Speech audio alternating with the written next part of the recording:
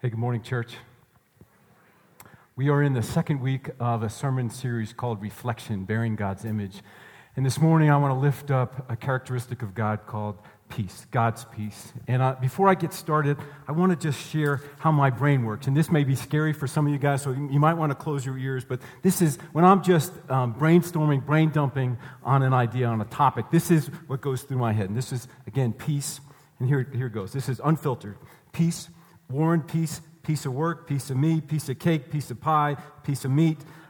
It was right before lunchtime, and I'm thinking, okay, two-piece suit, piecemeal, missing piece, piece de la resistance, peace on earth, peace of mind, peace like a river, rest in peace, peaceful, God's peace, Prince of Peace. As I'm looking through my brain dumping, I'm seeing a recurring theme about food. Piece of cake, piece of pie. Notice I didn't say a piece of fruit or a piece of celery. That's why I do Weight Watchers. Peace. Webster's Dictionary. Peace. Freedom from noise, worries, troubles, and fear. Peace, the absence of stress. Peace, the opposite of war. This past week, we remembered the anniversary of D-Day. June 6, 1944, American troops storming the beaches of Normandy under heavy fire. Some of us here knew folks that fought in that battle. And if you've ever seen the Tom Hanks, Steven Spielberg movie, Saving Private Ryan, you get a taste for what that day was really like. War, the opposite of peace. And what we're looking at this morning is God's peace. What we're going to try and get our head around is God's peace that transcends our understanding, and how we might possibly work towards that, and how that is reflected in our lives. From St. Paul, and if I could have you guys read this with me, this scripture is one of my favorite scriptures. Do not be anxious about anything, but in everything, by prayer and petition, with thanksgiving, present your requests to God. And the peace of God, which transcends all understanding, will guard your hearts and your minds in Christ Jesus. Thank you, guys. Do not be anxious about anything. I have tried it the other way, to be anxious about all things. That and stress eating, let me just tell you, it does not work, okay? 4 factors that can help lead us to God's peace. This is not an inclusive list, and this may not work for you, but this works for me, and I share it with you guys this morning. 4 factors, again, that can help lead us to God's peace. Number 1, being still. And the text I want to hold up is Psalm 46:10. Be still, and know that I am God. And I pretty much stink at this being still stuff, and if you guys ever see me around church during the week, I'm on the phone a lot. And I don't talk on the phone sitting down. I'm always walking the hallways. I'm wandering around. I'm in the office. I'm in the fellowship hall. I'm just not very good at this be still stuff. My wife and I are coming up on our 30th anniversary a week from Tuesday. Thank you, Jesus. Thank you for the one person clapping. I know my wife planted you there. But a week from Tuesday, we're celebrating our 30th wedding anniversary.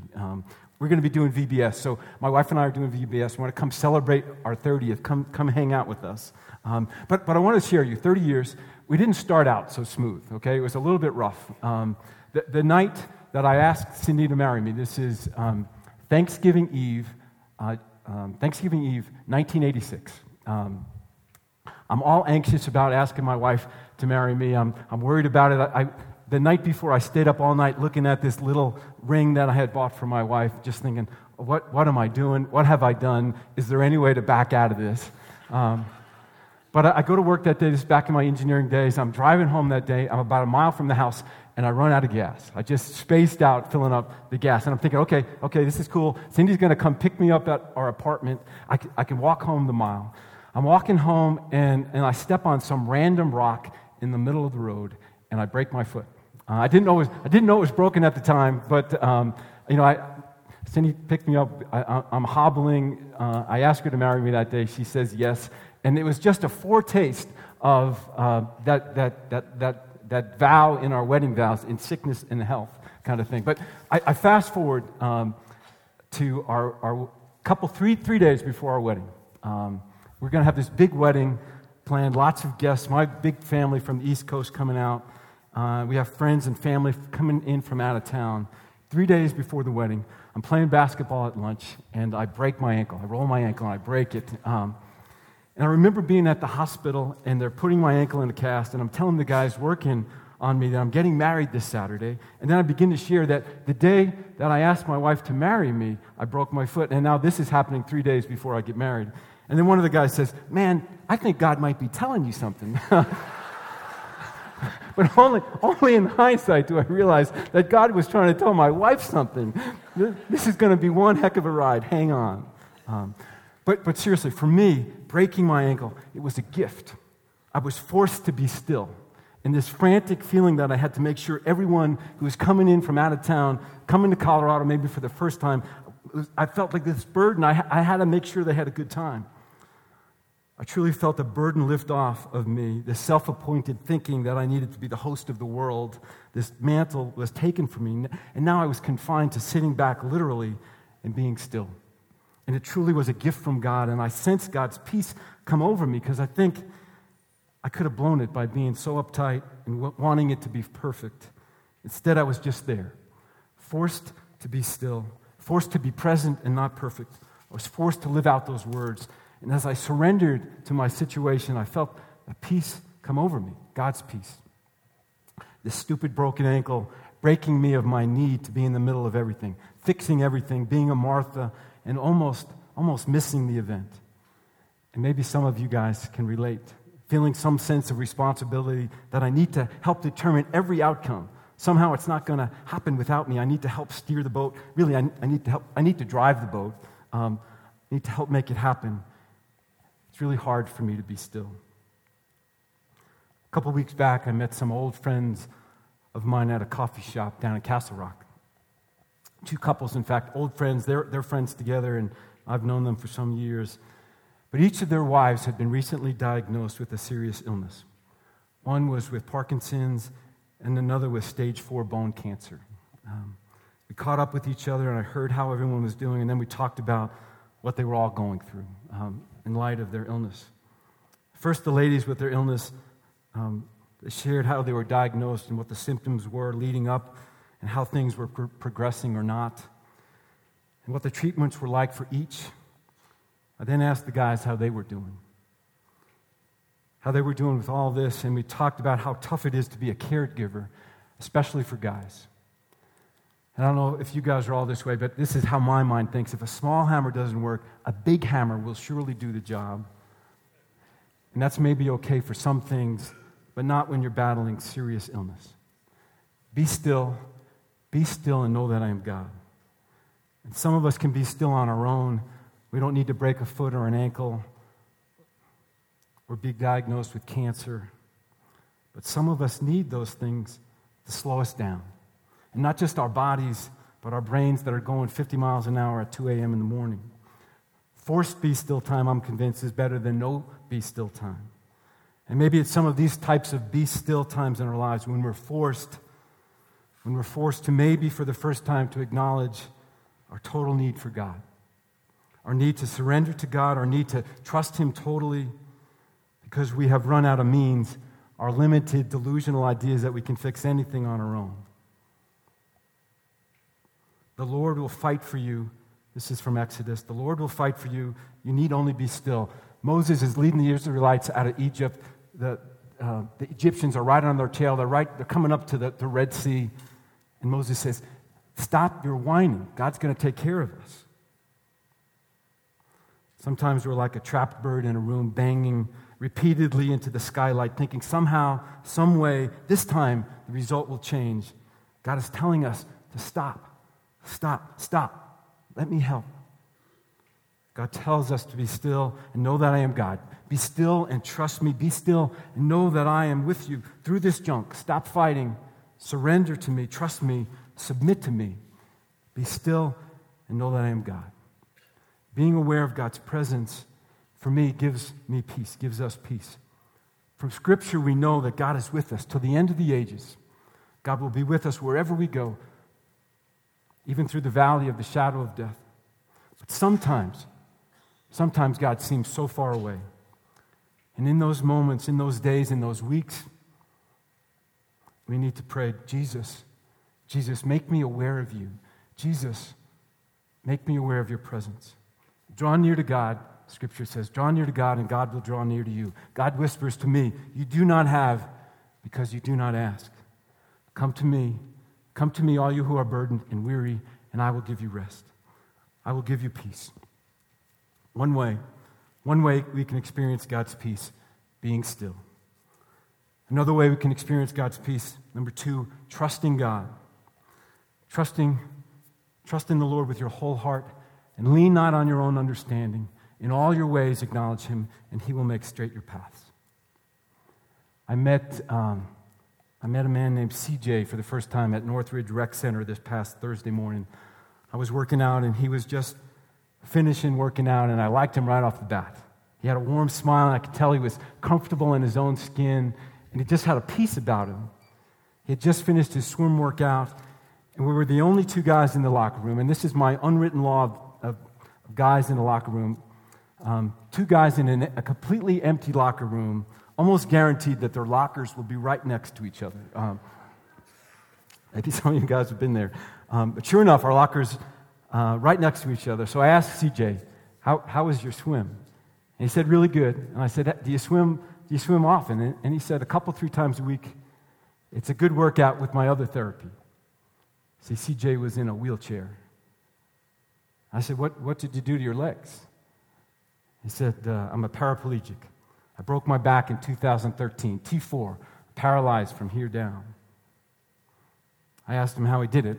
He said, I was racing dirt bikes in Colorado Springs, a freak thing. I said, wow, how did you come to grips with it? How did you get your head and your heart around it? And CJ said that first year was tough, especially when my dad didn't want me to settle. He wanted me to walk.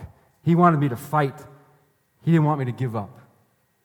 And finally, I had to accept it. Most folks who break their back at T4, they're not going to walk again. I just had to accept that and move on. From there, I just worked hard to be the best wheelchair guy I could be. CJ is about 25 years old, I'm guessing. Trust in the Lord with your whole heart, and lean not on your own understanding. In all your ways, acknowledge him, and he will make straight your paths. What CJ had to do was say, uncle, and then submit to this new normal. It was never going to go back to the old way. And CJ went on and told me this, that the breaking of his back was the best thing that ever happened to him. But that's taken him 4 years to be able to say that. Wow.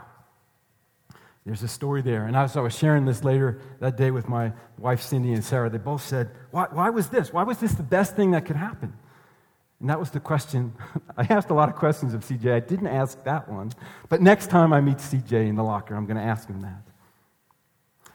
Why do you guys think CJ said that was the best thing that could ever happen? Why do you guys think?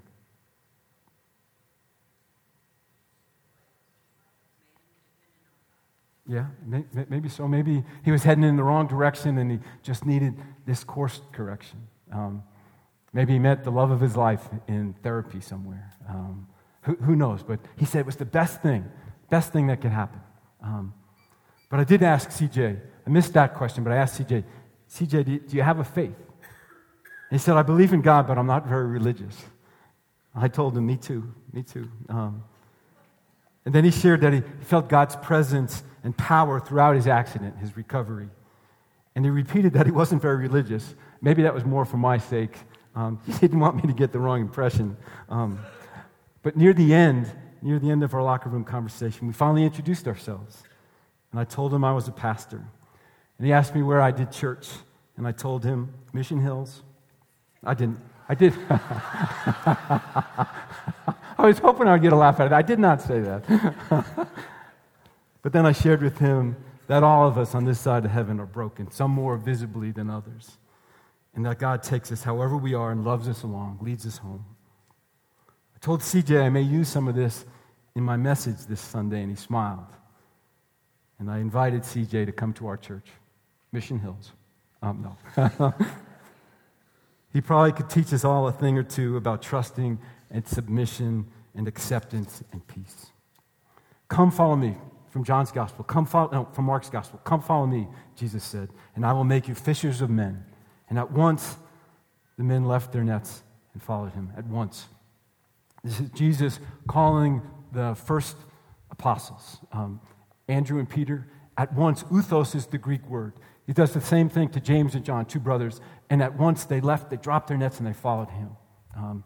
Mark's gospel uses this Greek word, uthos, a whole bunch of times, and it means at once, without delay, immediately, or without hesitation. There's this sense of urgency in Mark's gospel. Mark uses that word, uthos, 40 times in his gospel. When Jesus calls these guys, they respond with uthos, without delay, at once, immediately, without hesitation. And they start their walk with Jesus. They don't discuss it amongst themselves. They don't pray about it. They don't put it on the back burner and deal with it later. They just do it. If we're going to follow this Jesus, if we're going to follow someone, we have to trust them. We have to trust them that they know what they're doing and they know where they're going. If we're going to follow this Jesus with any real sense of peace, we have to trust him. We have to submit to him. We have to say to him, Lord, not my will, but yours be done. Trust in the Lord with your whole heart. And lean not on your own understanding. In all your ways, acknowledge him, and he will make straight your paths. How can you and I, how can we experience God's peace? 1, by being still. 2, by trusting God. And 3, I want to say how we experience God's peace is by embracing and extending the gift of grace.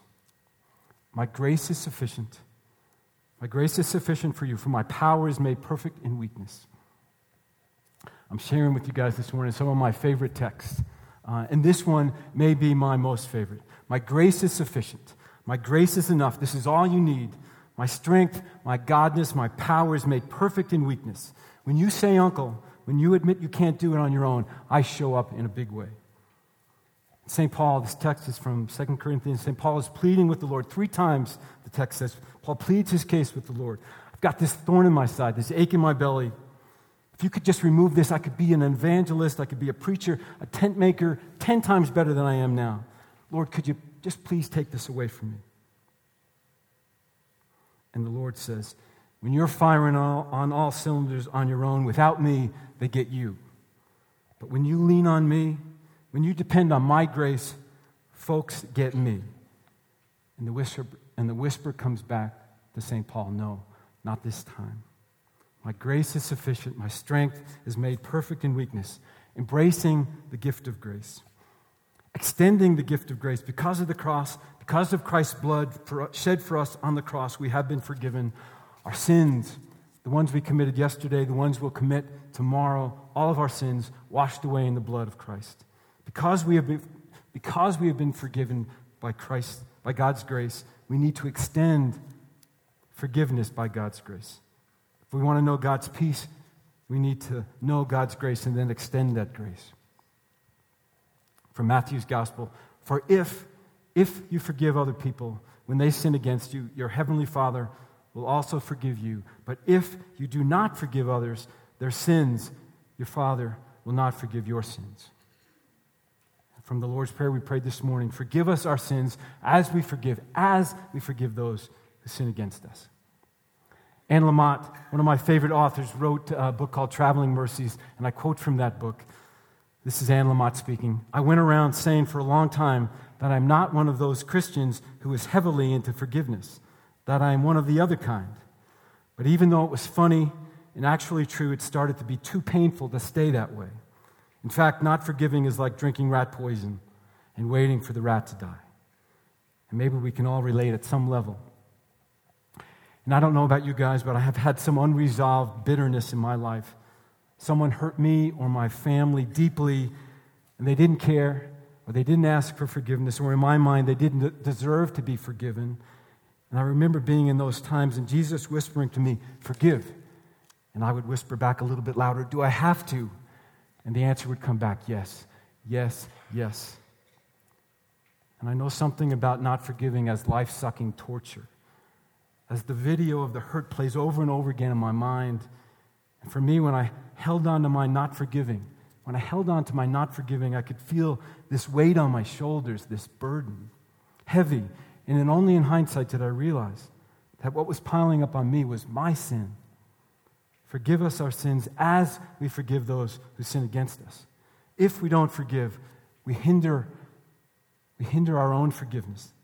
I didn't get that peace. Somebody once asked me if I had forgiven someone who had hurt me. With my words, I said yes, but with my heart, I held on to the grudge. And I'm learning that you start out holding a grudge, and in the end, the grudge holds on to you. For sure, there was no peace. And I don't know who said this first, but I like it. When we genuinely forgive, we set a prisoner free.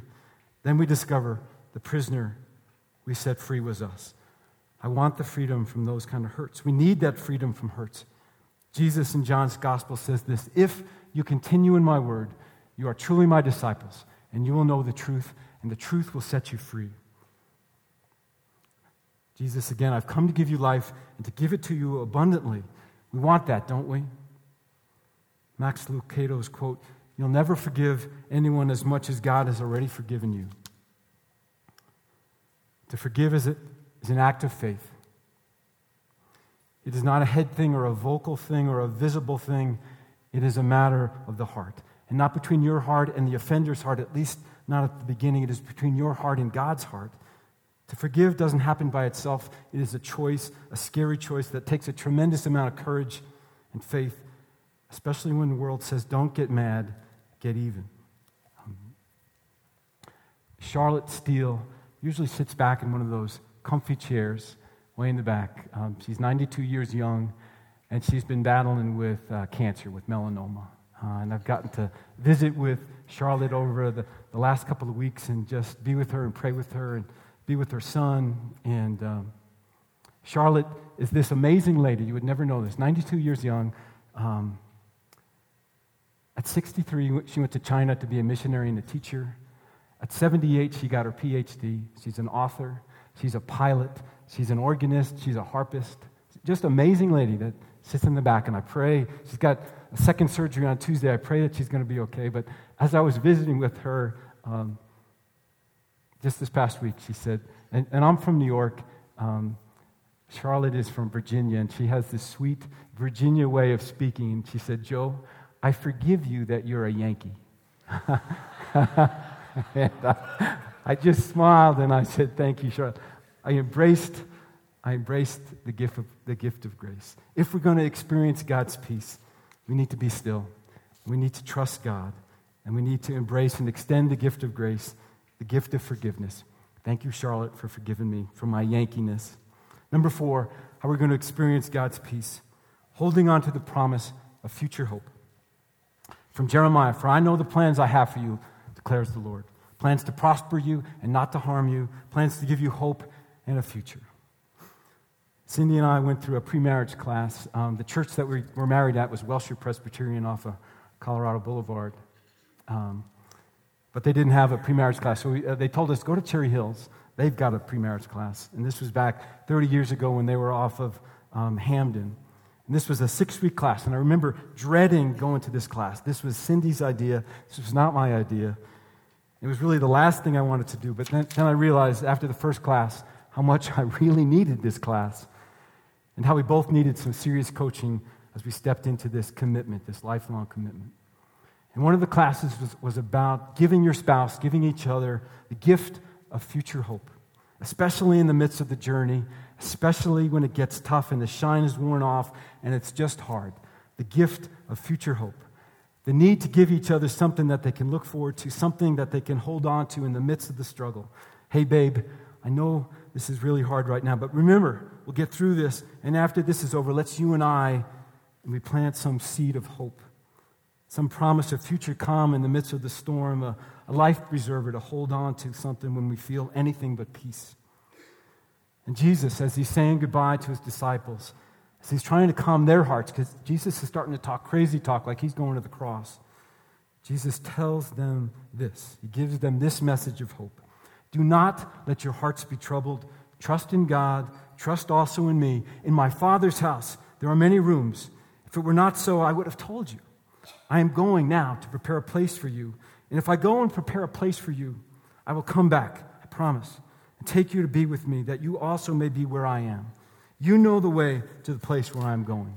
Thomas, Doubting Thomas, I love him. Thomas said to him, Lord, we don't have a clue what you're talking about. We don't know where you're going, so how can we know the way? And Jesus says to him, I am the way and the truth and the life. No one comes to the Father except through me. This is us. This is us as but this is us as a new TV show came on this past year. Cindy and I don't watch a lot of TV, but we fell in love with this show. And it's a hard show to watch sometimes because it's so honest, it's so real and raw. It's about a family, a messed up family just like yours and mine.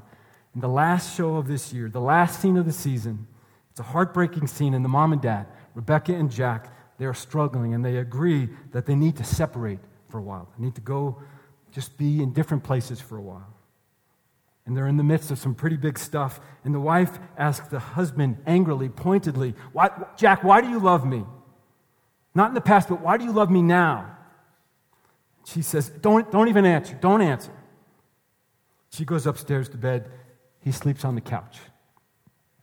In the morning, they both haven't slept much, but he's been thinking all night long about how much he loves his wife and how he still loves his wife. And he lists these beautiful things, present tense, that he loves about his wife. And at the end, he tells her, just about as he's walking out the door, he says, Rebecca, you're not just my great love story. You were my big break in our love story. And I know it may not feel like it right now, but babe, I promise you, it's just getting started. For you and me, the best is yet to come. This is not over. The best is yet to come. The promise of future hope in the midst of the struggle. John's gospel, Jesus repeats it again. Peace I leave with you guys. My peace I give you. I do not give to you as the world gives. Do not let your hearts be troubled. He repeats it again. Do not let your hearts be troubled, and do not be afraid. Jesus is telling his guys, he's telling us that no matter what, it's going to be okay. It's going to be okay. How do you and I experience God's peace? Number one, being still. Number two, trusting God. Number three, embracing and extending the gift of grace. And number four, holding on to the promise of future hope. I'm trying to wrap this up, tying this all together. The peace journey for me is moving from Psalm 22 to Psalm 23. Psalm 22, verse 1 is this: my God, why have you forsaken me? My God, why have you forsaken me? And then Psalm 23, verse 1. The Lord is my shepherd. The Lord is my shepherd. I shall not want. The peace journey, moving from Psalm 22 to Psalm 23. How did the psalmist go? How did the writer of these two psalms go from my God, why have you forsaken me? Where the heck are you, God? To the next psalm, Lord, you are my shepherd. I shall not want. I trust you totally. You have my back, good shepherd. I've wandered off before and you've rescued me, not because of anything I've done, but because I matter to you. The peace journey, it's our life journey. This is us. It is our faith journey. It's my faith journey. Wandering somewhere between both of these verses, sometimes heavy on one side or the other, depending on our circumstances, depending on our hearts, depending on our brokenness. Jesus quotes Psalm 22 from the cross. Jesus, in all his humanness, says the same thing that we want to scream at times, my God, why have you forsaken me? Jesus, the ultimate teacher, the ultimate example of how to do it right, the Prince of Peace, gives us permission from the cross to feel the same way, my God, why have you forsaken me?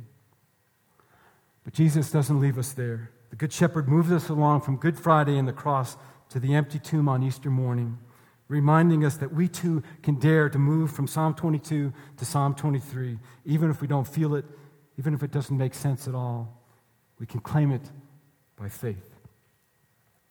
Psalm 23 for me is a prayer that points us towards God's peace. It's about being still and trusting, embracing the gift of grace, and then holding on to the promise of future hope. If we could just take a moment in this sacred place to pray Psalm 23 together, to quiet our hearts as best we can, get rid of all pretense, and together be in God's presence. If I could have you guys just repeat after me. The Lord is my shepherd. I shall not want. He makes me lie down in green pastures. He leads me beside still waters. He restores my soul. He guides me in paths of righteousness for His name's sake. Even though I walk through the valley of the shadow of death, I will fear no evil. You are with me. Your rod and your staff, they comfort me. You set a table before me in the presence of my enemies. You anoint my head with oil. My cup overflows. Surely goodness and love will follow me all the days of my life. And I will dwell, and we will dwell in the house of the Lord forever. Amen. This past week, I saw a young boy in our neighborhood learning how to skateboard. And you could just tell he was just learning. He was all rickety and stiff, just like if I was learning how to do skateboard now. For some of us, this faith journey, it might just be like that, learning how to skateboard. It just doesn't feel right. This being still, this trusting God, this embracing grace and extending grace, this promise, holding on to the promise of future hope. It may just, it's just not me. But maybe some of us, the Holy Spirit is speaking right into our hearts and saying, I want you to trust me today. I want you to be still enough to hear my voice. If I could ask us to just bow our heads just for a moment, with heads bowed and eyes closed. Lord, we just come before you. And Lord, we acknowledge that on my own, I'm one step above pond scum on my good days. But Lord, we need you. Lord, some of the folks in this room may be just coming to you for the first time. And Lord, I pray for them right now. Lord, I pray that they can be still enough to hear that you love them unconditionally. Lord, you went to the cross for them, and that your blood on that cross was shed for them for their sins, Lord. Maybe for the first time they're saying, yes, Lord, I want to follow you, Lord. Lord, I pray for those folks today. But Lord, for all of us, we're on this journey. We're on this peace journey from Psalm 22. My God, why have you forsaken me? To complete surrender, Psalm 23. Lord, you are my shepherd. Lord, I just pray over this gathered body. Lord, I pray for our hearts, Lord, that we may continue on this peace journey until you call us home. I pray over this gathered body. I pray this in your sweet name, Jesus, and all God's people said. Amen. Amen.